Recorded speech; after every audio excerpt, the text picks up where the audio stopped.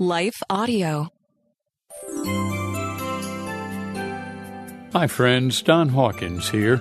Today I'm excited to give you an episode preview of another podcast on Life Audio called Gospel Rant. The host, Dr. Bill Senyard, has just launched a new series all about love. Here's a sneak peek. So when people begin to fall in love, their brains become active in a couple of key regions. And these are the same areas that become active with other things like sex and food and drugs and music, right? Sex, drugs, rock and roll.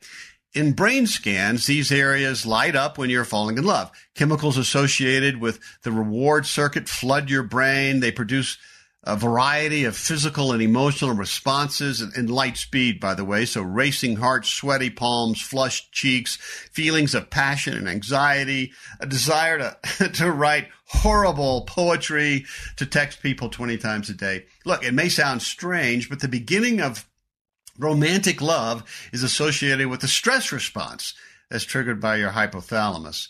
And you know that nervous excitement and anxiety you feel while you're falling for someone? During the initial stages of falling in love, your stress levels skyrocket. I mean, you've heard of cortisol, the stress hormone, most familiar with the fight, flight, freeze cycles. Our body recognizes love as a crisis that must be managed. Oh, my goodness. As cortisol levels rise, the levels of the neurotransmitter serotonin become depleted. This leads to what one scholar refers to as the intrusive, maddening, preoccupying thoughts, hopes, and terrors of early love. Not exactly a Hallmark card or a Disney Channel movie.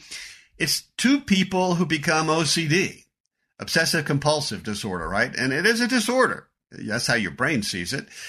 They can only focus on one person, one thing. You can't live that way, but tell that to people in love, right? And then as you fall more deeply in love, your brain becomes engorged in dopamine. This is the good stuff. Dopamine's associated with your body's reward system. This makes love a ridiculously desirable feeling. You get dope highs when there's other things, right? Like chocolate and jogging. It's the brain chemical that uncontrolled will lead to addiction. It's good. I mean, you want it. Life without dopamine is not a good thing. I'll say more. And that kicks off a bigger reward circuit. So the more you are with the other and talk to each other, the more pleasure your brain is experiencing. And your brain is linking being with the other with this dopamine hit. And when you separate, you go through a bit of a withdrawal. Doesn't that explain so much? The immediate pleasure, the euphoria goes away. You need a hit of something. And in one study, again, not Hallmark, male fruit flies who were separated from their female counterparts, they drank 4 times as much alcohol as fruit flies that were with female fruit flies. How many times in weddings have you heard the words, "You're like fruit flies"? You're jonesing for each other. But that's what happens inside of our brain. And as romance grows, your brain releases even more chemicals. There's oxytocin, there's vasopressin, and these deepen your feelings of attachment. They make you feel closer to one another. By the way, little known fact, they actually cause you to like others around you less. So you love the person you're in love with more, and you love the people around you less. Isn't that interesting? Not quite sure what to do with that. So anyway, you're inundated with feelings of contentment, calmness, security, all good. And it produces this internal desire for long-term monogamous relationship. This is how God made us. That's science speak for faithfulness. But honestly, it's your brain and brain chemicals kicking off when you're in a relationship. You become addicted to this person, this particular person. It's what God does. It's a gift.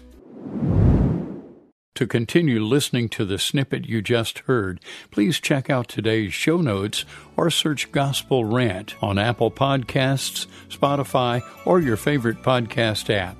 You can also head over to lifeaudio.com to learn more about the show. Have a great day. Hey, Ted, what do you want to do today? Well, Ashley, I've always got work to do, naps to take.